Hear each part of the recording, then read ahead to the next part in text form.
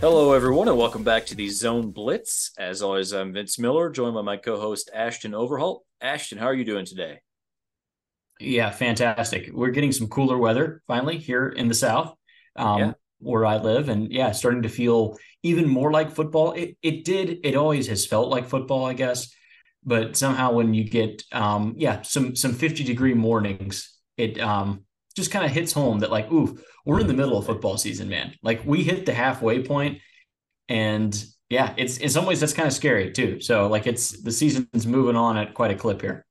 yeah, it really is. I was just thinking about the other day how fast it's gone, and Notre Dame is a team that's two-thirds of the way through their season. I think USC is too. That's Right. just it just feels weird. Actually, I think USC already had one of their buys, but yeah. Well, let's just kind of jump into it. Week 7. Obviously, it's a college football week, so a lot happened.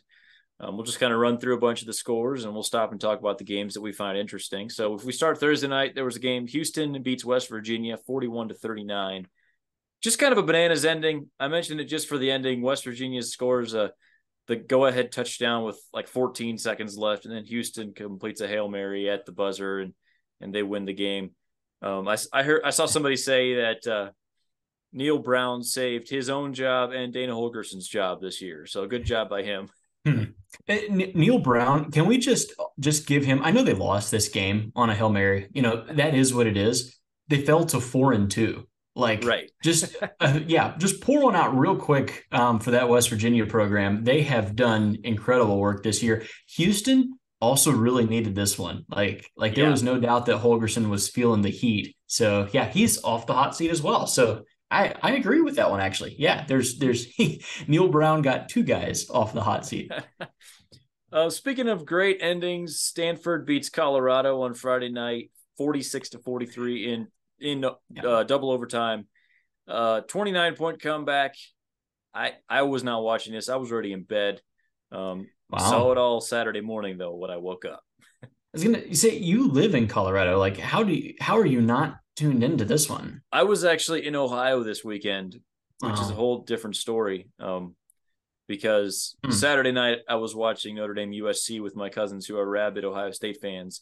And since they're Ah. rooting for undefeated teams to lose, they were rooting for Notre Dame. And that was very unsettling for me. But hey, Uh-huh. worked out. I gotcha. Do we want to talk? Can we just spend just a minute on this Colorado Stanford game? Because that game was 29 Yes. nothing at halftime. Like, can we talk just a little bit about what like the defensive collapse? And I am not here to dance on the graves of Colorado. It's not what I'm doing at all.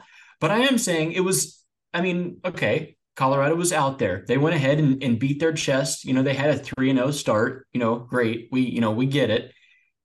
Like Stanford's not good. Stanford is not a very good No. football team. And in the second half, you could not stop them. It's concerning. Like that's concerning. And by the way, Stanford is not like usually if Stanford would have beat Colorado, it's because they ran for 350 yards or something and put up a boatload of points. They threw the ball on them. They Yeah. threw the ball all over them. Yeah, I only caught bits and pieces of it. I also wasn't able to watch the whole thing. I I I'm not sure. Like Colorado is what it is, I think, at this point. Their defense is not very good. Stanford's not a good football team and they lost. Colorado's schedule is really tough. The remaining schedule is not a cakewalk at all. Like I mean, they're probably going to be an underdog in every single remaining game. I Yeah, it's mean, possible. Yeah. realistically, they're probably going to be an underdog in their last 5 games. So, yeah, I anything I'm missing there? No, I think Troy Taylor is actually a pretty good offensive coach, the Stanford hire there. And obviously they're a Right. long ways away from being good again. But Colorado has serious weaknesses. They have serious weaknesses, especially on their defense and also with their offensive line. And a good coach is able to adjust to that and figure out how to beat them. So that's probably an oversimplification, but to me, it felt like just watching the bit that I watched, extended highlights, not every snap, but extended highlights. It seemed like Colorado wore down. and Stanford was able to figure out how to finally stop them because their offensive line is not very good. And they also figured out these corners are tired and they're also not that great. Travis Hunter's playing 958 snaps in this game. And like, props to Elick Ayo Manor. I don't know how to say the Stanford receiver. Zero catches at halftime, and he finishes with 295 yards and 3 touchdowns. The catch that he had in overtime, the mossing. Okay, now we think that Travis Hunter, for all of Colorado's shortcomings, Travis Hunter's a really good cornerback. And he straight up got mossed by this guy from Stanford. I mean, that was an incredible catch. One of the best ones, going to be a catch of the year candidate for sure. At the end of the year. Yeah. Nothing but positive things to say for Stanford. Well done to them. And on the Colorado side, I think maybe it does show just a little bit about how like the recruiting does still matter. Like, I don't think in the portal they've been able to find the depth that they needed. And like, you're seeing it. You're off to a great start coming out of the gates, and then guys are starting to get hurt, nicked up. Depth becomes a problem for them. And I think it's going to kind of run its course a little bit in the second half of this season. I think they've got a lot of tough games coming up still. They really do. They need 2 more wins to make a bowl, and they only played 2 more games against teams that aren't ranked. That's Arizona, who's pretty good right now, and Washington State, who has been good at points this year. So, it's going to be difficult. Also, I've heard just some whispers out there of maybe some of the Colorado players not handling this all that well. So. Oh, just something to keep an eye on. Who could have predicted that? Who could have saw that one coming? Yeah. All right, let's get into Saturday. Just kind of run down through the games. Michigan stomps Indiana 52-7. Iowa State beats Cincinnati 30-10. That's something to keep an eye on. They're figuring it out apparently.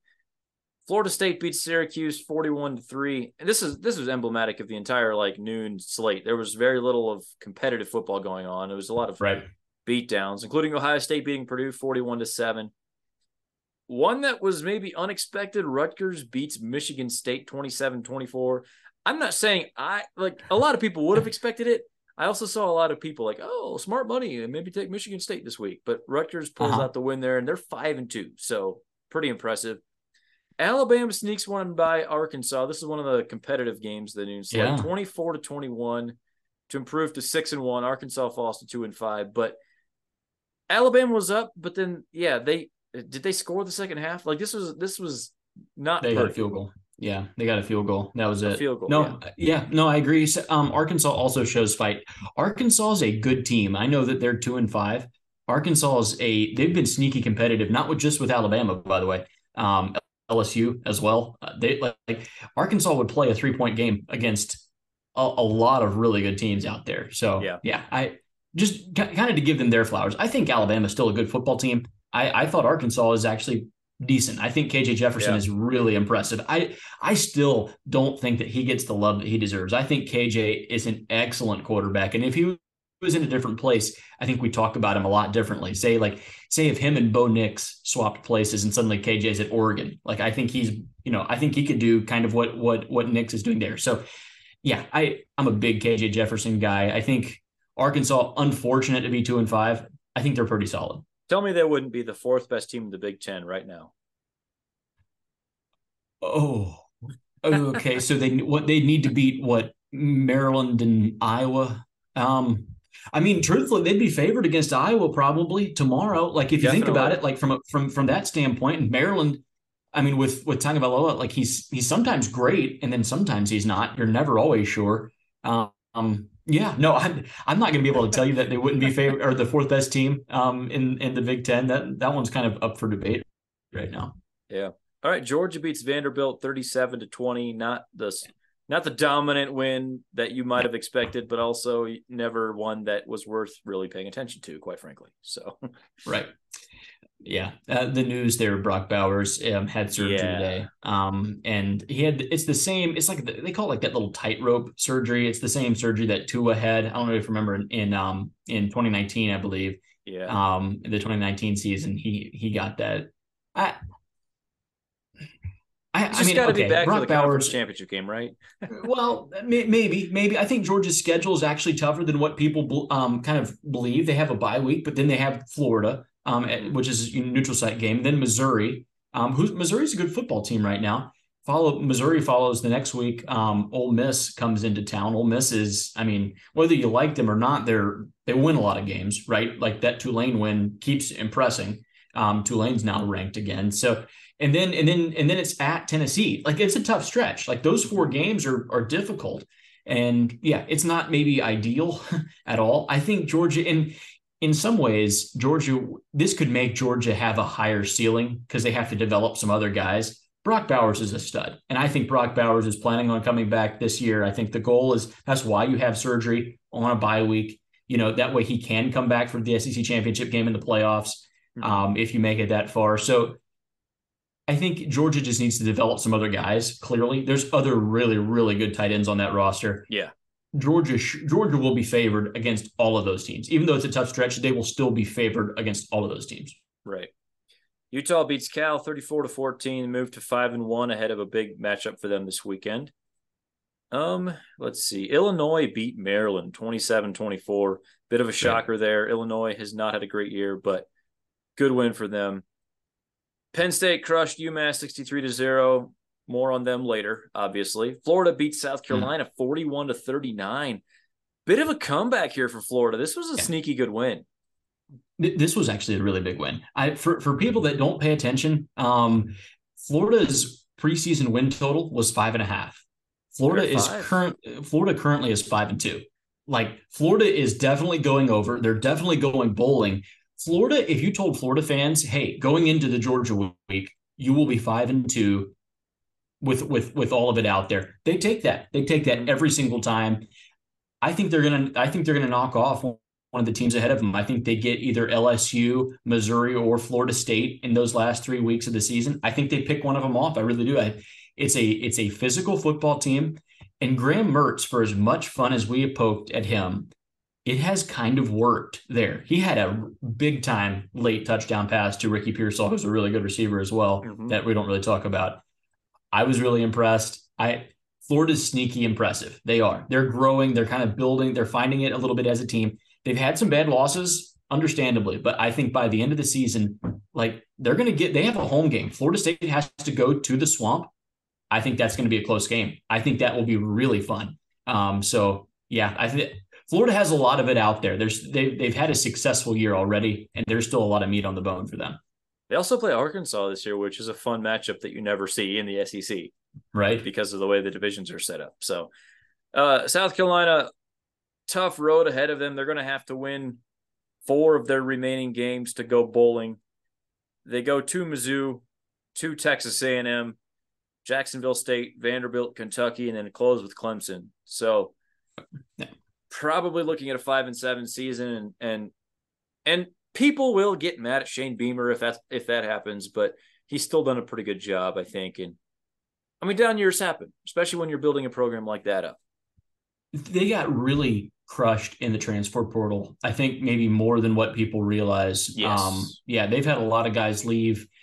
Yeah, and it's tough. I mean, the downside of Florida having a surprising year is that someone has to lose those games too for Florida to be 5-2. And South Carolina was one of the casualties this year. Yeah, it's a brutal sport that we all pay attention to. And South Carolina wins that game. Suddenly you're feeling way different about South Carolina, way different about Florida. Yeah. And one play, a coin flip, goes Florida's way, right? And suddenly, we view Florida a lot differently than we view South Carolina. It was a really good game. Big win for Florida, no doubt. Another SEC game that was a 1-score differential and leaves you feeling quite a bit different about both teams. Tennessee beats Texas A&M 20-13. Solid win. Tennessee is not who people expected them to be. They're not out there throwing the ball all over the yard. Joe Milton in this game has 100 passing yards on 4.5 yards per attempt. That is nothing special. But the defense is good, and they can run the ball, Ashton. Tennessee is they're sneaky. Tennessee's just hanging in there. They go to Tuscaloosa this week, a game that we're going to talk a lot more about. Yeah. This was a huge letdown week for Tennessee. The week before you go to Tuscaloosa with A&M, a really talented, hungry roster coming into your place. This is a game that Tennessee fans thought they could easily lose in the preseason. Like that one just stuck out to you, and they didn't. And I don't care if it was ugly. I don't care if they didn't throw for many yards. That's tough. The week before you play Alabama to go out and beat a really talented A&M team, I think is difficult. I think it's hard to do. So I have a lot of respect for Tennessee. You're right. Tennessee is not what they were last year on offense. That's just like that's a fact at this point. We don't have to argue that really anymore. Yeah, they've definitely regressed, but their defensive line is really good. They really get after the quarterback. They're physical. Like they run the ball pretty well. I think you mentioned that already. So I'm looking forward to this weekend, man. Like this is going to be an exciting matchup. Tennessee needed to win the A&M game to set themselves up for Alabama. Yeah, it's still all on the table for Tennessee. If Tennessee wins out, you hate to even say that, but if Tennessee wins out, their playoff team, like they really are, they'd win the SEC. Yeah. It's all still out there for Tennessee, and we have them ranked at 19 or whatever. Like we're not, I don't think quite we're not appreciating it quite yet, what Tennessee can still do. Max Johnson, by the way, is just not quite as good as Connor Wigman. There's just nothing more to it than that. He's just not quite as good as I thought he might be, which is rough. Do you have anything to say? Like I follow message boards a bit, probably too much. Texas, Ashton? Well, I mean, I am on tech now and then. Yeah, now and then I do go. Okay, that number is starting to look a little bit smaller for Jimbo. Like they'll pay it. Those guys will absolutely pay it. I'm serious. I was not there 2 weeks ago, but they've lost back-to-back games, and I'm like, they're serious about that, man. They're not going to let that $72 million buyout or whatever it is hold them back. I'm serious. Yeah. He could be gone if they lose a couple of more games. It's become imminent. It's not. Is it rational? I'm not saying it's rational, but like, who cares? Like A&M doesn't care. Like they want to win. They want to win now. It's not that the number is looking smaller. It's just that the resolve to fix this is growing, and Texas A&M has the pockets to handle something like that. So it's out there. It's definitely not an impossibility. Virginia Tech gets a big win against Wake Forest, 30-13. Kind of a weird season there for both of those programs. Oklahoma State beats Kansas 39-32. Comes out morning of the game that Jalen Daniels can't play, so it's Jason Bean, who's a solid backup, had big numbers in this game, also threw 2 interceptions. And Oklahoma State, I can't figure out if they're good or not, but they get another big win. There's 2 good teams in the Big 12, and everyone else is just kind of a mixture. It's very weird and hard to figure out, which makes watching the Big 12 fun, honestly. Oklahoma State came back from the dead. Just real quick on that. Like we had written Oklahoma State off. They were gone. Like we were done with them as a team. And I mean, they're 4-2 now. They've had a couple of big wins in a row. They beat both the Kansas teams, who we think are pretty good teams. Kansas State and Kansas are pretty good football teams.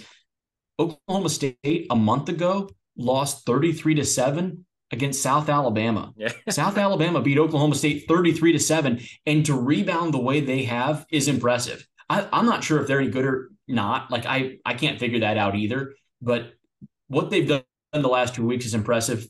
They can beat someone else still. Like this could be a decent Oklahoma State team.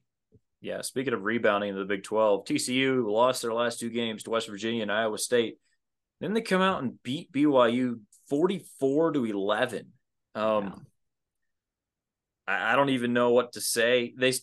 So he started here. They started a new quarterback, Josh Hoover, gets his first start, and apparently Chandler Morris's backups are just really good every time, because last year when he got hurt, Max Duggan came out and was a Heisman finalist. This year they bench him for Josh Hoover, and he comes out and throws for 439 and 4 touchdowns. So apparently TCU found something there. I did not see it coming. I was on the wrong end of both of these games in the locks, and both of them were due to quarterback shenanigans largely that I did not see coming. So, well, yeah, the Oklahoma State one, I guess I kind of could have seen coming. Now, the whole BYU TCU line made no sense to me last week. I'll just put that one out there. I somehow refrained from putting it into the locks, even though, man, I wanted to. I absolutely wanted to jump all over BYU. That line made no sense to me. And honestly, this game makes no sense to me. Like that is not what I have seen from TCU so far. Right. And that's not what I've seen from BYU so far either. That's a Right. BYU team that went on the road and beat Arkansas in their place. It makes no sense to me at all. 44-11. It wasn't competitive. Like this was a Yeah. blowout from early on. Yeah, whatever. Good for TCU, I guess. That's part of the reason we love college football. It doesn't make sense. True. Speaking of Vegas and their lines, they absolutely nailed this one. Washington beats Oregon 36-33. Great game. This is, I just said we love college football because it's weird and it doesn't make sense. This is actually why we love college football, because of games like this. Ashton, what were your thoughts on this game? Okay, watched a ton of it, obviously. Game of the weekend. Let's not bury the lead. I think both teams are really good. I Agreed. think both teams are excellent. I thought both quarterbacks played well. I know that Penix is getting a lot more love than Bo Nix is. I thought I would take Bo Nix. Like I think they both played really well. They were both excellent quarterbacks. Now Penix, he had some more incompletions and he did throw the one he threw an interception, whatever. He kind of short armed a fourth down throw two. And Bo Nix did that twice. And he short armed a fourth down throw that you can't do, and that's frustrating to see. I don't really want to get into the whole fourth down thing. There's a lot of people that seem to have issues with it. Oregon's an aggressive team. Like they're going to continue doing that. I'll tell you that. Just because they lost this game does not mean that Oregon is going to change who they are. They come out, they score touchdowns, they'll probably go for two, and they're probably going to go for a fourth down. And yeah, good for them. They had a fourth down towards the end of the game. I think it was 4th and 3, 4th and 2.5, 4th and 3. Like that. Right. That was the right call. The game's over if they make yes. it. The game is over. The game is absolutely over if they convert that. And yeah, they're like, it was me and you just last weekend that was crushing Jimbo Fisher for punting on a 4th and short. So we have to give the guy credit for going for it. He went for the win. It was a fantastic game. I think both teams are good. I think there's going to be a rematch between these two teams in the Pac-12 championship, and the winner goes to the playoff. I still think we get to see these two teams again. I'm excited about it. Obviously, it's really hard to predict that because just weird stuff happens, but it does feel like these are clearly the two best teams in the Pac-12, and whoever wins that Pac-12 championship game, if it's these two teams, they should go to the playoff. That's what it feels like to me, unless there's just mass chaos between now and then. By the way, on the fourth down thing, it's just Lanning admitted he maybe should have taken the field goal at the end of the first half. That's fine, whatever. The last one, the 4th and 2 or whatever it was, where you have a chance to end the game. Yeah. The reason people knock those decisions, I think, the reason that's seen as so controversial is if you don't make it, you immediately see the downside because, now the other team has the ball with better field position. Whereas if you punt it there, you don't see the downside of that right away because it takes a while where they have to make a drive and then they end up scoring and you don't think about, maybe they should have gone for another fourth down. The game could be over. You don't see the immediate negative results of it not working out when you go for it or when you punt it. And so I think that's why they just play the results. No matter what happens, people play the results. And I'm sorry, you go for that 10 times out of 10. You got to trust your 5th-year senior quarterback to make that simple little throw, and he just happened to miss it. And more often than not, Bo Nix is going to make that throw, and then we're talking about Oregon going to Washington and winning a great game. And this was a great game between two great teams, and I don't think there's I wouldn't look on either one of these teams any less than I did before this game, and I might view both of them as better than I did before. Yeah, I mean, that's a fair point. I do think the element of Oregon going on the road was key in this game. So I had Oregon as one of my locks at +3, right? And yeah, maybe, I don't know if you call it a bad beat or not. I got to push, right? There was a missed field goal. It is what it is. Oregon, to me, dominated large chunks of this second half, especially. I know they led for some of the first half, but Oregon's defense played, I thought, really, really well in the second half. I mean, if this is a neutral site game, say they rematch, in a potential championship game in Vegas, neutral site, right? I mean, the line's probably I don't know, Oregon, or maybe Oregon by one, or pick them. Like I mean, the line does, I don't, in my opinion, the line doesn't really change, a whole lot. Like we always kind of factor that 3 to 4 points in for home, home field in college. And I think that probably plays, like, I think that just kind of plays out. I think both teams were what we thought they were. So yeah, no agreement. I actually liked the aggressiveness from Lanning. I mean, that's who he is, I guess. And maybe it's because I'm used to it from his time at Georgia. Like he always has been that guy. Yeah. Yeah, good teams. Washington reminds me of what Tennessee was last year. Tennessee's offense from a year ago with elite NFL receivers and a quarterback who maybe is not going to be a future Hall of Famer in the NFL, but he's a great distributor, very accurate, and does excellent in system. Like really, really talented thrower of the football is Penix. So I don't know. I just kind of got a little bit of, maybe it's how the offense runs, some of the stuff that they do, with the receivers out wide. I really enjoyed watching this Washington offense. Yeah, I think they have a real chance at making the playoff. I really do. Yeah. Kalen DeBoer is going to look really good coaching Alabama next year after Nick Saban retires. I'm just kidding. Don't even go there. I'm sorry.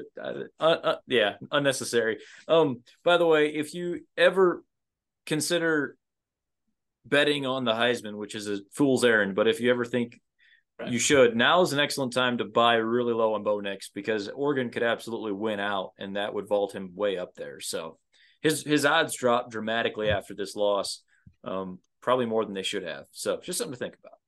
Yeah, I like that. Okay. We go on down through the day. Iowa beats Wisconsin 15-6. This is the most Iowa win ever. Just looking at the box score, Deacon Hill, 37 passing yards, 2.6 yards per attempt. Hey, they beat Wisconsin. They won the game. I have something to say. Like Iowa, this is who Iowa is. I'm not going to bash on the lack of passing yards. I think there's too many people out there doing it, and I have done it for large chunks of this season, right? And even this past offseason. They completed 6 passes again for the second week in a row. That is what it is. That is what it is. I'm not going to bash on that anymore. They had 37 passing yards. That just is what it is. Iowa's 6-1. They have a very manageable schedule. Yes. We'll just say that. They do not have world beaters to round out their schedule. Rutgers is probably a pretty good team, and they have to go at Nebraska. Whatever. I guess Thanksgiving weekend or whatever, like rivalry stuff. I don't care. Iowa could absolutely be there at the end. Like Iowa's probably going to win the Big Ten West. The offense is what it is. Let it go. That defense is really good. We both had Iowa in our locks. This was a lock agreement and a comfortable winner. Like we never really were in question here. So yeah, I absolutely. Let's just be okay with what Iowa is. How many games can they win while not scoring 25 points? Like it's become kind of fun. Because they can win a lot of games. They're actually really good. I'm gonna double down. Iowa is pretty good. They don't have a good offense, but they're a pretty good football team. Yeah, it's just I don't really disagree with anything you said there. I mean, they are what they are. They're not enjoyable to watch, but they have an excellent defense and special teams, and that's fine. And that'll get it done in the Big Ten West. Yeah, for one more year until the divisions go away. And it's not going to work good after that. I can't wait to watch these Pac-12 teams that are moving to the Big Ten play Iowa and these and Minnesota, and oh man, it's just going to be something else. For just the clash of styles. We get to see Washington go to Iowa. Wouldn't that be great? Or USC go to Kinnick. Yes. Yeah, that'd be raucous. Can't wait. All right, Pitt beat Louisville, completely unhinged, 38-21. Makes no sense, but that's college football. Clear letdown spot for Louisville, which is a thing apparently for Jeff Brom. Whenever he beats top 10 teams, they're like 0-5 the next week or something. So just weird. You knew Pitt had one of these in them, even in a year where they're trash, but they finally got their upset out of the way. LSU beats Auburn 48-18. They have a really good offense, and like we said in the preview, Auburn they just can't take advantage of LSU's weakness. Right. Not much of a quarterback there to talk about. Kansas State beat Texas Tech 38-21. Good solid win for them. Kind of a weird year for Kansas State. The storyline here was that they started playing Avery Johnson, the freshman quarterback, who runs like a 4.3 40 or something ridiculous. He ran for 5 touchdowns in this game. So that'll get something done in the Big 12, especially when they're looking for the third best team to rise up. So maybe that can be Kansas State. Air Force beats Wyoming 34-27. I just mentioned this. This is 2 really good G5 teams. Air Force has a chance to go to New Year's Six bowl game. They are the best team in the state of Colorado, by the way. So just something to keep an eye on. Oh, absolutely. Don't even fight. I mean, you're right. I'm not arguing, not at all. That's a hot take. No one talks about Air Force quietly 6-0, ranked this week. Ranked. Yeah. Arizona. They're good. Goes to Pullman. Mm-hmm. And beats Washington State 44-6. Yeah. Washington State was ranked. That's going to be done now. Arizona's got this freshman quarterback, Fafita. Tony Fafita. Mm-hmm. Noah Fafita. Yeah. No touchdowns or picks this game, but 342 yards, and he's just fun to watch. He looked really good against USC last week, too. He did. Jed Fish is doing good things at Arizona.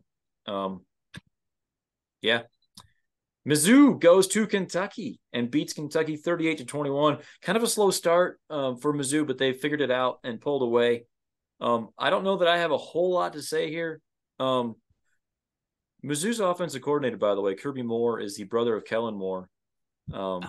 And wouldn't be surprised if he finds himself a pretty nice job this offseason. So just something to keep an eye on. That offense, and in particular what they've done with Brady Cook at the quarterback, who was not good to start this year. And then like Luther Burden at receiver, I mean, former 5-star, the dude's a stud. He's just really, really good. He's going to be a first-team All-SEC guy. He's one of the best receivers that we're not talking about. I think he's legitimate NFL upside. He's excellent. Missouri's offense is good. Like this was a big win for them on the road at Kentucky. People struggled there. Georgia struggled there in years past. Florida, we saw them struggle there, obviously. Big time win for Missouri. They were clearly the better team there. Yeah. North Carolina beats Miami 41-31. Impressive showing from the Heels. Drake May was decent. I mean, 273 yards and 4 touchdowns. That's pretty good. But 235 rushing yards for this team. That's really impressive. I don't think we've seen just a ton of that out of North Carolina this year, but their offense is legit and their defense is clearly better than was last year. And they're 6-0. So great job of the Tar Heels. There's a chance they win the ACC. They don't have to play Florida State in the regular season. I think we probably see them in the ACC championship game. Yeah, I agree. They're the undefeated team that no one really talks about yet. Everyone else has kind of been weeded out, and we're not really talking about North Carolina enough. Yeah. Duke goes and beats North Carolina State 24-3. This is without Riley Leonard. Mm-hmm. Henry Beelan, the backup, completed 4 passes. And they still beat NC State by 3 scores. So very impressive job by Duke. Mike Elko, very good coach. Yeah, we might be saying his name about a bigger job this offseason. Oregon State beats UCLA 36-24. Good win for them. They moved to 6-1 on the year. Yeah, it's easy to get a little bit down on UCLA. Dante Moore hasn't exactly been – he's kind of going through that freshman wall right now. Three interceptions in this game. UCLA still has a good defense. Oregon State is just better right now. I don't know that they're quite as complete as I thought maybe they would be this season. Right. But they're 6-1 and they're beating teams. So props to Oregon State for that. They definitely have a chance to upset what I thought would like potential rematch between Oregon and Washington. So Oregon State plays Oregon and Washington in the last 2 weeks of the regular season. They could be the one that knocks the apple cart over. Like Oregon State could be kind of the surprise out there. Yep. All right. One last game Saturday night. Notre Dame beats USC 48-20. Ending USC's kind of timidly undefeated season so far. I don't know if that's the right way to say it, but yeah, big win for Notre Dame. A lot to talk about here, honestly. Ashton, what are your takeaways as the neutral observer? Okay, so USC, we knew that their schedule was not very good to start, right? And they had like a lot of cupcakes early on.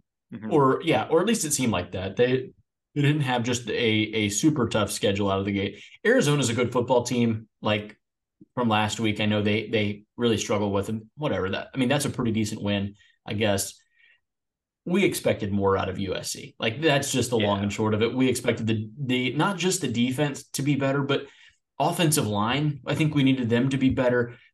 People were viewing USC as a potential playoff team. There was a lot of buzz for that. I mean, Caleb Williams is fantastic, but they got straight up bullied up front, like on both sides. I think that's what stuck out to me. Yeah, they weren't they weren't tough. Like Notre Dame was by far the better team. You play this game wherever you want, neutral site, wherever.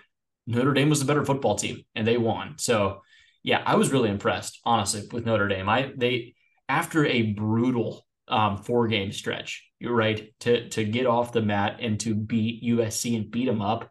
I thought it was really impressive. So yeah, I think Notre Dame was the more complete team, and it showed. Yeah, there was no doubt.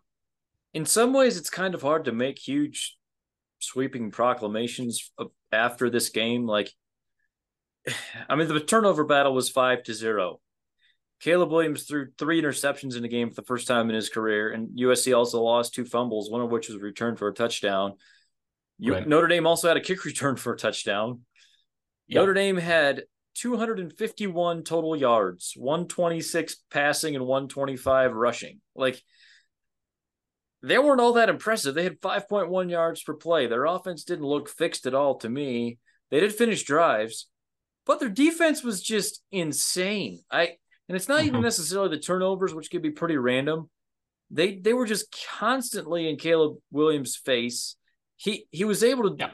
pull out a magic trick every once in a while and escape the rush, but most of the time he was not. They sacked him 6 times. They had 11 tackles for loss. USC had 4.1 yards per play, which is the lowest of any team ever coached by Lincoln Riley. Yeah, I just I took USC to cover in this game, and Yeah. honestly, the reason I was because I know. didn't think Notre Dame's offense would be able to do anything special, and they didn't do anything special, and they still won this game by 4 touchdowns. And it's because their defense was, I mean, that's maybe the most impressive defense I've seen Notre Dame play in a long time. Well, okay, so you mentioned the 6 sacks for Notre Dame. They also had 11 tackles for loss. You mentioned both of those stats. USC had no sacks and 1 tackle for loss. Yeah. One. So like you're seeing that much like just the difference of penetration from the defensive line. Like that was impressive. Notre Dame's corners held up pretty well. Like not bad. I was really impressed with that. I know. Was it Xavier Watts that had, I think what he had like the 2 interceptions, the one I think he returned, pretty far. Like is it Ben Morrison, number 20? Is that who number 20 is for you guys? I've been impressed with him almost all year. That guy is, I think he's a really good cornerback. And USC for saying what we said, it's not like USC has good receivers. Like they really do. Like Mario Williams, Singer, Brendan Rice is good. Zachariah Branch played in this game too. Like they've got good talent at receiver, and I like Notre Dame straight up shut him down. I was impressed. I was really impressed for Notre Dame. I'm with you. Maybe we're not going to make just a grand sweeping statement like, ooh, USC is absolutely trash. USC with that much talent on the edges could beat some of the teams like they. Hang on, I'm just pulling up their schedule now just to see who all they play. So they do. It's so they rough. have Utah this week. And then they have Washington, and then Oregon at Oregon, and then UCLA. Yeah. So they play 4 ranked teams in their last 5 games. They have a very backloaded schedule. Like they can beat either Washington or Oregon. Like this is one of the teams where, say, Washington goes to SC, Caleb Williams gets hot. Like that's a game that USC can still win. So yeah, they're not a playoff team. I think people were right to. We kind of dropped USC in the rankings week by week. We kind of saw and kind of started to drop them. I think that was appropriate. I think. The offensive line's not good. Like their offensive line and their defensive lines are not good. They're not very good. They're kind of like Colorado a little bit in that way. So yeah, I don't have a whole lot other than that. They're gonna lose multiple games still this year. Multiple. I would tend to think so. Last year, a lot of people talked about their offensive line not being very good, but it was actually their defense that was the main problem last year, and their offensive line was Right. solid. Right. In this game, I kind of felt like their defense was okay, and Mhm. their offensive line was terrible. Bear Alexander actually did a pretty good job. He was disrupting things in the middle and making Notre Dame try to figure other ways to beat them. Like I said, only 125 rushing yards for Notre Dame, and if you'd have told me they were going to score 48 points, I would have expected a 300-yard rushing game or something like that. Right. Yeah, I mean, my main thing with Notre Dame is they were able to finish drives, and anytime USC sort of kind of made it close, they responded. A long pass to Chris Tyree was a big deal. Jadarian Price, who is like their third best running back and hasn't gotten enough touches just because there's so many running backs and there's not enough to go around. He was the one who had the kickoff return, 99 yards, right after Mhm. USC had scored a touchdown, and was making Right. it feel just a little uncomfortable. And then he just kind of ended it right before the kick return. I said it feels like we need one more touchdown, and that's what happened. Right. Um, I'm not convinced Notre Dame is a great offensive team or anything resembling that, but their defense is probably even better than I thought. Um, USC's longest pass was 21 yards. So that'll do it. Yeah. That's how you beat USC right That there. that's impressive though. Like I think like being able to get that much pressure to where he doesn't have time to look downfield. Caleb Williams is an NFL quarterback. Like he's going to go Yes. number 1 overall. And like that was the worst game of his career. That was like Yeah. he was not very good. And it was because like he had a lot of pressure. He was getting hit a lot. That's what like you remember back to last year. That's why like he didn't like playing against Utah. Like they beat him up. Like they got it. They sacked him a bunch. They hit him a bunch more. He didn't enjoy that a whole lot. Like I think that yeah, that's there's no question that that is the best way to rattle a really good quarterback and maybe make up for the talent deficit that I mean, USC's receivers are going to be better than almost every team's corners. They're really good receivers, and if you can disrupt that timing for them. I think yeah, it's absolutely the blueprint to beat USC. They have real concerns. Notre Dame, on the other hand, like Notre Dame, they're 6-2 right now. They have to go to Clemson yet, but you can win the rest of your games. Like there's a world where Notre Dame's 10-2. Yeah, their big goals are off the table, but it can still be a successful Right. season. But they have to win out to do it. I think if they win another game, it'll still feel. And by the way, going to Clemson, that's not going to be easy at all. I wouldn't be shocked if No, Clemson's no, favored in that game. Um, probably. yeah, you kind of have to win that game to be able to look back and say it was a successful season. Otherwise, it'll always be a Mm-hmm. little disappointing going 9-3. All right, that's enough Sure. about week 7. Let's draft some games. Let's draft the week 8 games. Ashton, you get the first pick this week. What is your Okay. number one choice for a game to watch in week 8? Okay. So this one's not hard. This is Penn State going to Ohio State Yeah. at the Horseshoe, right? It's going to be, yeah, it's of course that's the biggest game. It's the big noon kick on Fox.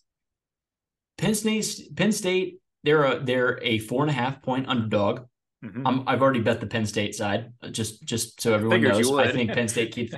Yeah, I think this one stays a little bit close. I'm starting to feel a little sketchy about it. I bet it as soon as the number came out on my book at 4.5, and yeah, we'll see where the number goes. It's so hard to know. It really is, but Mm-hmm. it's going to be a really competitive game. I think this is going to come down to the last. I really think Penn State is a very physical football team. Ohio State's defense is much improved. I think that needs to get talked about maybe a little bit more. Their offense is not as good as what it was in previous years, but their defense is definitely better than what it has been Mm-hmm. under Ryan Day. I mean, I think we can go ahead and say that. So yeah, it's going to be fun. It's the game of the weekend for me. This Yeah. was a clear number one. Yeah. Yeah, that's absolutely the right choice. And this is going to sound so stupid, but I say this because we haven't seen these teams have both had some games this year where they didn't quite like they were not playing up to their potential. This game is just going to come down to which team shows up and plays closest to their A+ game because either team can win. They're both very capable. They're both capable of probably beating anybody in the country. And they have also left me wanting a little bit more at points this season. So, yeah, it's going to be excellent. I don't have a strong feeling either way. I know you took Penn State, and I figured you probably would. For me, this is just a stay away. I don't hate the play for you. I just don't feel confident about this one myself. Sure. All right, I'm with the number 2 pick. This one is also fairly easy for me. I mean, there's a couple of different options that would all be decent, but I'm going Tennessee at Alabama. Alabama favored by 8.5. This is a big game. We talked about it. Tennessee, they just beat Texas A&M. Both of these teams have one loss, and everything's out there for them. But it has to start with a win here. You have to win this game, and then you're still in playoff and therefore national title contention. And I think this is a good matchup. If Tennessee still had Hendon Hooker, I think I'd be fairly confident saying that there's an excellent chance they upset Alabama for the second year in a row. That said, there's still a chance. I think I understand why Bama is favored by 8.5. Joe Milton hasn't exactly looked very good this year, but neither has Jalen Milroe on the other side. So maybe this one just comes down to which quarterback makes the most throws. One thing I think is interesting, and yeah, you touched on it both, that they both have one loss, right? It's all still out there for both teams. But when you dive into it a little bit more, and you look at the matchups, Alabama does not have Bryce Young anymore like they did last year, right? And Jalen Milroe is accurate deep. He has a very nice deep ball. His short and intermediate stuff is not fantastic. It's really not. Tennessee gets after the passer. They really they do, almost as well as anyone. They get after the quarterback. If there's a world where Jalen Milroe can't throw deep, I don't think that Jalen Milroe can beat you throwing short and intermediate. I really don't. Sounds like you're saying it's too many points. I think the line is wildly high. I've also bet this game. I don't know if I'll put it in locks or not, just because I really value my record in the locks. But yeah, Tennessee's the side. You're just not going to be able to convince me from what I've seen so far. And I've watched a ton of Alabama and Tennessee. You're not going to be able to convince me that if Jalen Milroe can't throw deep, which I don't think that he'll be able to, because Alabama is struggling to protect the passer. Their offensive line has not looked good. I don't think he can beat you throwing medium and short. I really don't. So, yeah, I think the line's wildly high. I think it's closer to a field goal game. I believe that Alabama could absolutely still win this football game. I'm not saying they're going to lose. I just think it's close. I think this is a close football game.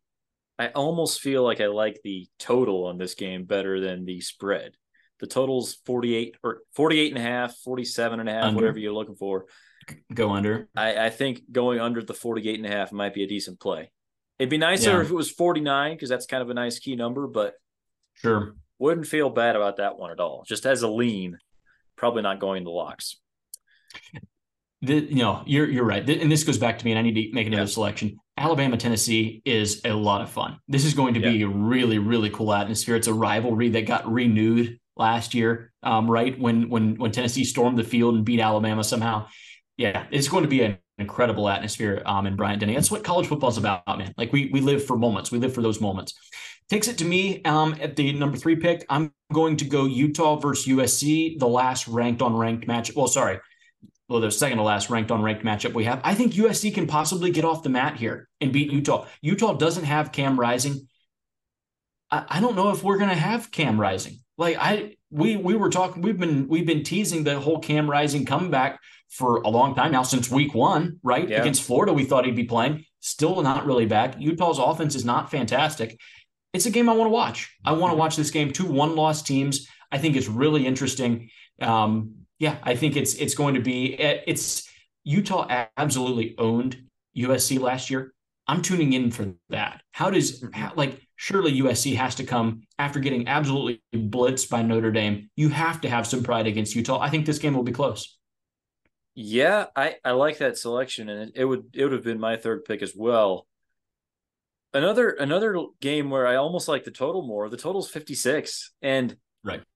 Utah's got a legit front. We know that if they can pressure Caleb Williams anywhere close to the way Notre Dame did, that could work. And I also have no trust, like you said, we'll have to just believe Cam Rising's playing when he actually trots out onto the field and is playing, because they were talking about it in week 1, and I mean, we're 2/3 of the way through the season now, and he still hasn't played. So, and by the way, the backups just haven't looked all that good. Like Utah's offense is just not very good.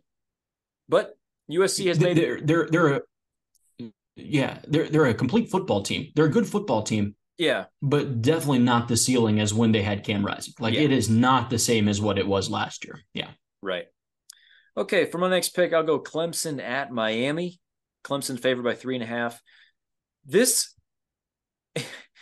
it feels like it could be kind of disappointing just because both of these teams have now lost 2 games apiece and sort of feel like they might be out of contention for the ACC, which you never know what could happen. But these are still 2 pretty good teams, and this could tell us a little bit something about the direction of either program, because I know they might not have the playoff in front of them. Like the playoff's off the table for both of these teams, but they still have something to play for, I think. And both fan bases would,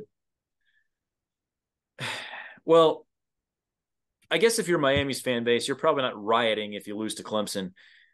Right. On the other hand, the Clemson's might be rioting if they lose to Miami. And Miami's fan base would sure like a win like this. Like that would make them feel a whole lot better, especially 2 weeks removed from the no kneeling and losing to Georgia Tech and all that. Like all of that to say, both teams could really use this win. Desperation is incredible to watch on TV. When you have desperate teams, and I think both teams are desperate. Like both teams have to have this. Yeah, no, I agree. Desperation is fun, at least for the neutral observer. It is no fun at all when your team is the desperate one with the back against the wall. Yeah. As a fan, that sucks. Like that's a tough feeling.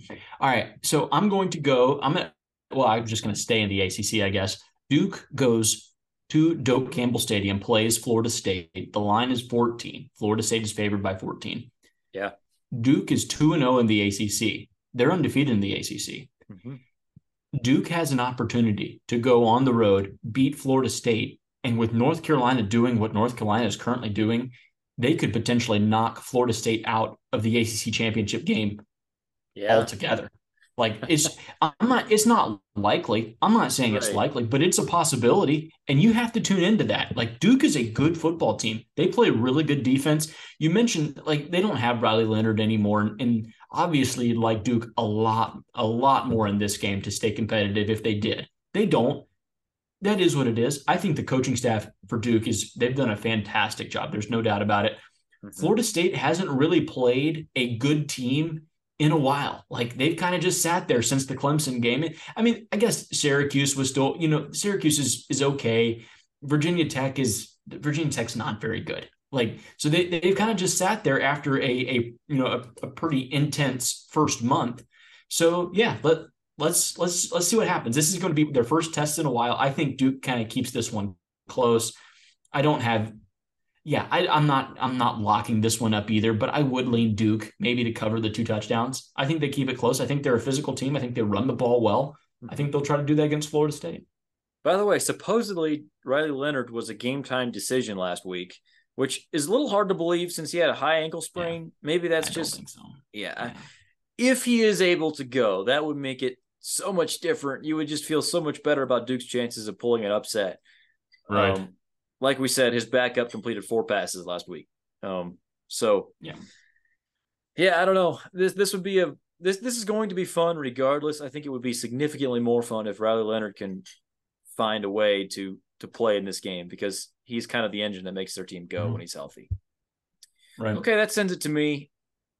We're kind of in a muddle here where there's lots of good games and none of them really stand out above the fray. So it's a little bit personal preference. I'm going to go to South Carolina at Mizzou. Mizzou favored by 7.5. Yeah. Just kind of a fun matchup here where Missouri has exceeded expectations this year and South Carolina has not lived up to their expectations. So naturally, everything could change with one game, which we see all the time in college football. Right. South Carolina, they have to be able to protect Spencer Rattler a little bit. Missouri's going to score. They have a really good offense. I really like watching their offense. But South Carolina has a pretty solid defense. Not as good as it was last year, but I think it's pretty solid. And this is an opportunity for them to make a statement here. South Carolina has that game inside of them. Yes. South Carolina has an elite 60 minutes somewhere inside them. And they will show it from, almost every season you'll get it.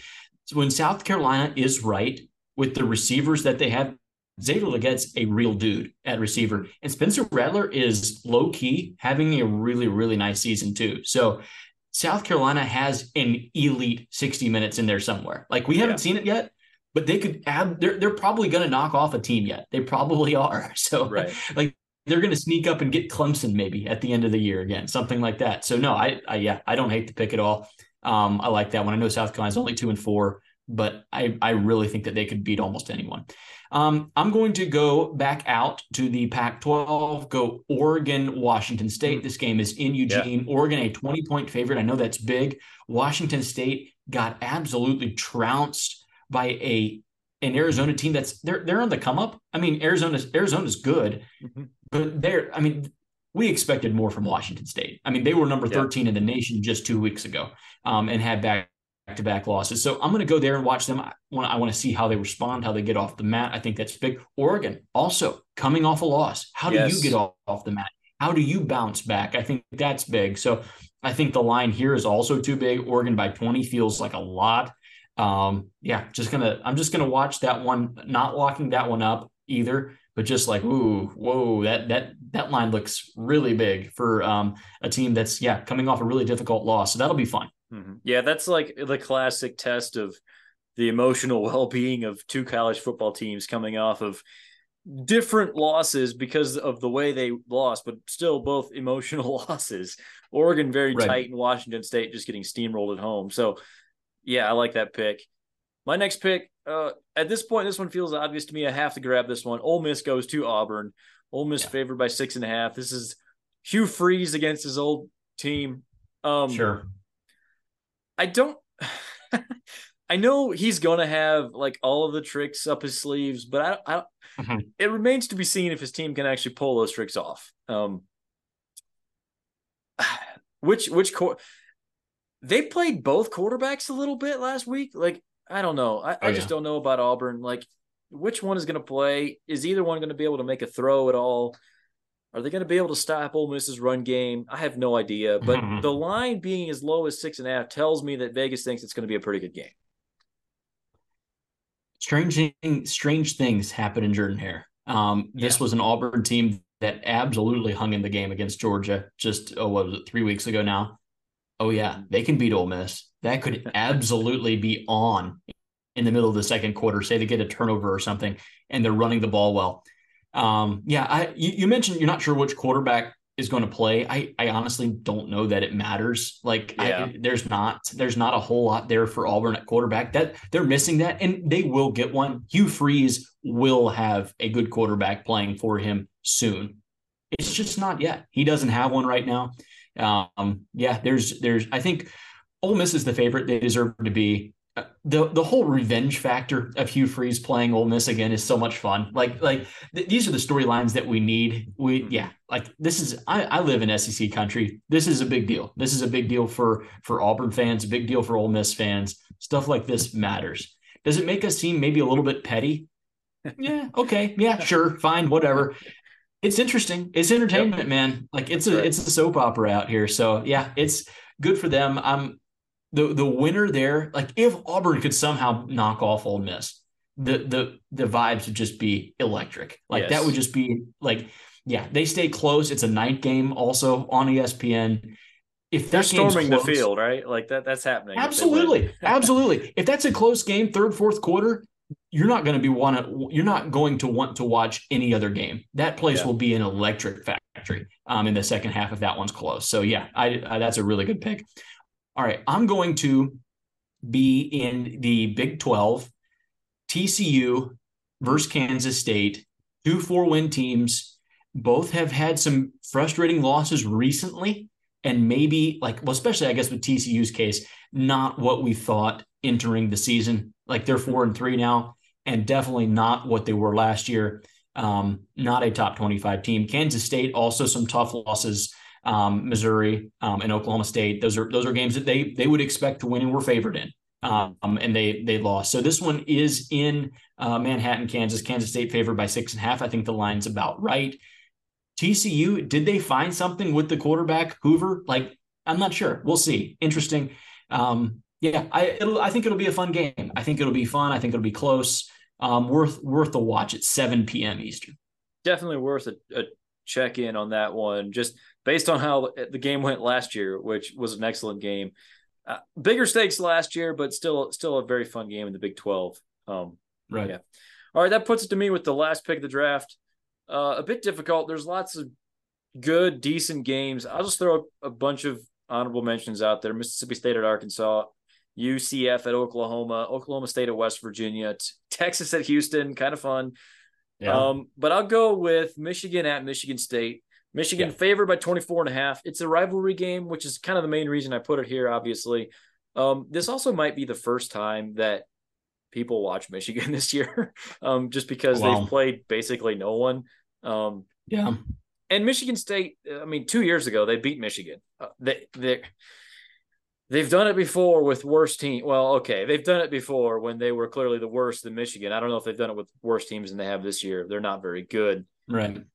It's college football. Weird crap happens. So just something to keep an eye on, at least for the first quarter or two, and see what goes on. There's a very real chance you won't watch anything in the second half, but it might be worth checking out in the first half at least. So I'll take that as my last pick. Don't hate it at all. I would have enjoyed, getting that one too. It's the storylines, man. Like these rivalry game stuff, like this stuff matters. I couldn't agree more. It's at Michigan State. Does that make a big difference? Probably not. Like Michigan is absolutely the better team here. But okay, someone's going to get upset. Like someone is going to lose one of these games that we're not going to see coming, and you're going to tune in the second quarter with the favorite down by 2 scores, and it's going to be on. And you just have to be monitoring that. And this is a candidate. This is a candidate for an upset here for sure. Yep. Okay, let's go to the locks. Just to recap last week a little bit, Ashton, one win for you, no losses, and one where you nailed the line exactly. Sorry, I forget what you call that in betting. A push. A push. Yeah, there we go. So you're 1-0-1 on the week. Your win was Iowa +10 against Wisconsin. And then you pushed on Oregon +3. So that puts you at 14-3-1 for the season. Excellent numbers for you. I had a little bit of a worse week, 2-4. I would have loved to have 2 of those bets back, considering some of the quarterback situations there. But my wins, I joined you on Iowa +10, and then I also had North Carolina -3.5 against Miami. Felt pretty good about that one the whole way. My losses, Kansas -3.5 against Oklahoma State. They lost outright, mentioning Jalen Daniels not playing in that game. That was a morning of the game decision. USC +2.5 against Notre Dame. Kind of hard to predict, losing the turnover battle 5-0. But yeah, happy to be wrong there, obviously. BYU +5. Again, didn't know TCU was going to change quarterbacks. Probably wouldn't have mattered, considering the final score was 44-11. So clearly on the wrong side there. And then Ohio, I took them -6.5 against Northern Illinois, and they lost outright somehow.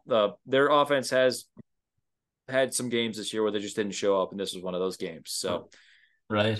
Probably won't be betting on Curtis Rourke anymore this season. I think I've lost twice now betting on Curtis Rourke. So 17-22 for me on the season, faltering a little bit, but it's a new week, Ashton. Let's jump into this next week. Week 8, you have the honors. What are you looking at for your locks this week? Okay, so I've got 2 for sure, and I'm willing to be talked into a third, but you're going to have to work really hard because I like my 2, and I don't like a whole lot after that. I mentioned that I was already on the Penn State at 4.5 on the road. Penn State 6-0. They're also 6-0 against the spread. They're winning. Wow. They're covering. Good teams win, great teams cover. We're going to keep betting them until they lose. I don't know if it's going to be this week. I think they at least cover. They might win outright. I think this game's close. I've already said that. I think Penn State matches up well with Ohio State. They're going to cover the 4.5. That's a lock for me.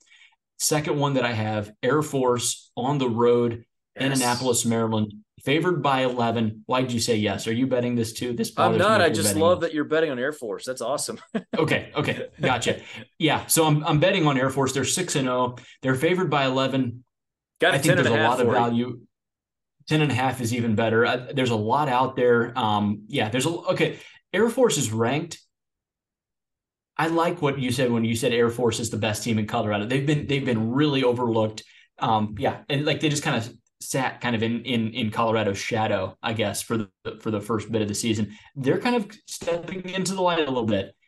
They should be favored by more than 11. I think they go. I think they beat Navy handily.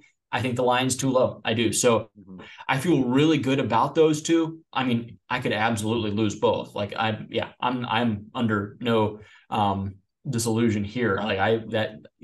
Humility is only 1 week away for those of us that are trying to beat Vegas here. Humility is just Yeah. one week away. But I am running hot right now, so Yeah. I'm winning almost everything. I'm going to go with Penn State and Air Force to cover. I think the only way you lose the Air Force one is if there's just not enough possessions. Like if they Right. both just run the ball all day, which is, I mean, yeah, that can happen and they can still cover. But if Air Force might win that game 24-14 or something like Uh-huh. that. So, yeah. All right. I'm looking at a couple that I really like, which is always Okay. dangerous, but I'm taking Wisconsin -2.5 against Illinois. Wisconsin Ooh. coming off a loss to Iowa, which Yeah. is just how do you even rate that? Like, I know you only score 6 points against Iowa, who has maybe I think I saw somewhere they have the number 2 defense in the country, according to one system. Right. Illinois coming off of a win against Maryland. So I guess my theory here is that bettors might be overvaluing Illinois and undervaluing Wisconsin. Mhm. Wisconsin, SP Plus has them as a 7-point favorite in this game. They're only favored by 2.5 by Vegas. So I'll take Wisconsin to cover. Feel pretty good about that one. And sticking in the Big Ten, I'm taking Rutgers -5 against Indiana. This is really deep here. Like, this is really, I'm going into extreme depth on my evaluation of this game, and it is as follows. Indiana is completely terrible, and Rutgers is not completely terrible. So that's as far as I'll go. Rutgers by 5. I will take Rutgers to cover. Yeah. I had Rutgers yeah. is 5-2. I just real quick. Rutgers 5-2. Rutgers is a good football team. Mm-hmm. We like one of the teams left that can still beat Iowa when they go to their place. Yeah, Rutgers has a tough stretch, but they're a good football team. I like that one a lot. Yeah. I have two more I want your opinion on, and they're both totals, which Okay. I've struggled with a bit this year anytime I try to Yeah. play a total. But one of them I'm looking at is UCLA and Stanford. That number is 55 right now. I Right. I don't know if Stanford can score much against UCLA, and Dante Right. Moore has been struggling for UCLA. It kind of feels like maybe they'll just try to get out of there with a W. Maybe this game is like 30-10. But what do you think? Is 55 too high? Okay, so I do like where you're at there with like we just saw Stanford pop off, right? On a nationally televised game, and oftentimes there's a drastic overreaction. You know what I'm saying? Like, Mm-hmm. oh, that receiver's really really good, and they found something. They're just going to keep feeding him. UCLA is slow. Like they're a run first team, and they're Yeah, not super efficient throwing the ball. They throw a ton of incompletions. I don't hate it. I don't hate it at all. I do think there's definitely a learning curve there for Dante Moore. mm-hmm. I'm not going to bet it, but yeah, the under. I'd like if we had it at 56. Like, you know what I mean? Sure. 55 is a sound of a tough number, but yeah, it is what it is. I have no problem with that. If you feel strongly that way, yeah, go for it. The other one I'm looking at is Minnesota, Iowa, The which under. You have to is take the just under, right? the line is the total, I mean, is 32.5, which is just Right. wildly low. And yet somehow it's Right. not low enough. Like, Right.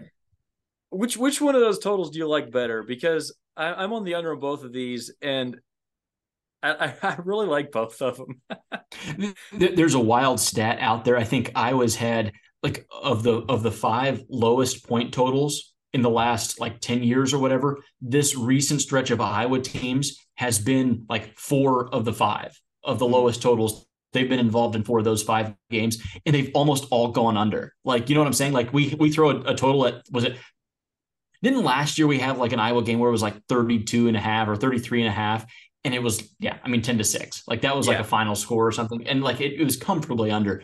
The Wisconsin game, by the way, last week for Iowa was, I think, 36.5. Yeah. And that one was comfortably under too. We never would have had to sweat that one. I like it. Like Yeah. in fact, I'll join you. Let's do Nice. it. We'll lock it up. We'll do a lock agreement. We almost always hit these. It's a principal play. It's a principal play. Yeah. When you see an under this low, you have to bet that. Like we're going to see. Yeah, I mean, I don't know if there's any touchdowns scored. There might be. That's possible. I think there's quite a few field goals, a safety, maybe a punt return. The only thing I'm really worried about is Cooper DeJean returning like a pick six or something, or like a fumble return, a punt return. Ethan Like Kelly and putting us over. will throw a pick six in this game. I know. Sure. I'm kind of worried about it. I do. That is kind of the concern there. In fact, I've probably talked myself back out of it again. I'll let you go alone on that one. I'll let you go alone. I'm going to try to protect my record here. I've got a really good record, and I don't feel strongly about it. And you're right. The Minnesota quarterback, he throws picks like they're going out of style. And I was really good at turning those into points. Like they trot their defense out there to score points. I was watching something on, there was some little skit that happened recently, and it was like, well, like we gave Penn State 97 snaps or whatever. Like that's plenty of time for our defense to score points. It's their fault that our offense is not any good. It was like one of those deep fakes of the Ferentz kid. Yeah, coordinator. It was fun. Yeah. The defenses might end up having more return yardage in this game than the offenses have total yardage. Not literally, but it's I expect it to be ugly. I think we could possibly survive 2 pick sixes in this game and still go under. Like it's possible. So I'll stick with it. I'll go under both of these games. I got 4 plays: Wisconsin -2.5, Rutgers -5, Minnesota, Iowa under 32.5, and UCLA, Stanford under 55. Ashton has 2 plays: Penn State +4.5, and Air Force -10.5. All right. Any final thoughts before we wrap this up, Ashton? The football season is quickly passing us by, isn't it? Yeah. We're seeing some of these teams. I think, has Notre Dame already played 8 games? Is that right? Yeah. So like you guys are, I mean, yeah, you have 4 games left, man. Like they go so fast. It's not fair how fast it goes by. Yeah, it really does. And we say it every year, and it's almost like we're still surprised every year when it still happens again. So, all right. Thanks everybody for listening. Have a great week, and God bless you all.